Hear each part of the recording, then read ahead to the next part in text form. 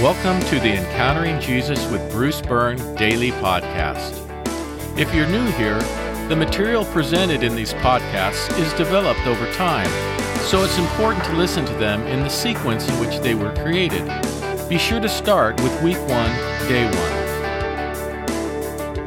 1. Today is Wednesday, Week 51, Day 3. Take a moment to work through the pre-flight checklist on your own. Today's podcast is titled, Fasting and the Bridegroom. John had been certain that Jesus was the one, the Messiah, and yet Jesus behaved in ways that were unexpected by John. Uncertainty about Jesus appears to have begun over small matters. Our Bible reading is from the 9th chapter of Matthew. Then John's disciples came to Jesus and asked, "Why do we and the Pharisees fast often, but your disciples don't fast?" Jesus said to them, "The wedding guests cannot mourn while the bridegroom is with them, can they? But the days are coming when the bridegroom will be taken from them, and then they will fast." Fasting was a common practice among the religious leaders of Jesus' era, and so it seemed odd to John and to John's disciples that Jesus' disciples didn't fast. When John sent his disciples to ask Jesus about this, Jesus simply replied that it would be inappropriate for the wedding guests to fast during the wedding reception. Jesus is not just the light of the world, he's the life of the party.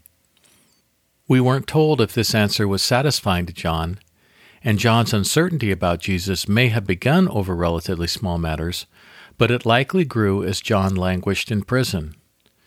In any case, after Jesus answered the specific question brought by John's disciples, Jesus, as we'll see tomorrow, had something more to say about trying to reconcile him with preconceived notions about how the Messiah should behave. More tomorrow.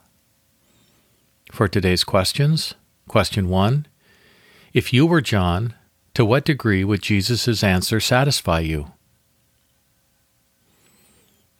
And question 2, if you were John, what else would you have liked Jesus to say? For today's meditation and worship, make a pass through the perfume and tears encounter of Luke chapter 7. Note the number of times that Jesus did not behave the way a prophet or holy man would have been expected to behave.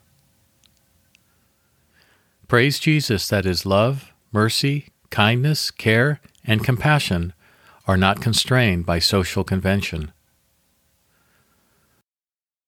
For our concluding prayer, Jesus, you are the life and the life of the party. May we celebrate your presence in our lives in a way that draws others to you. Amen. Let's pray together. Jesus, you are the life and the life of the party. May we celebrate your presence in our lives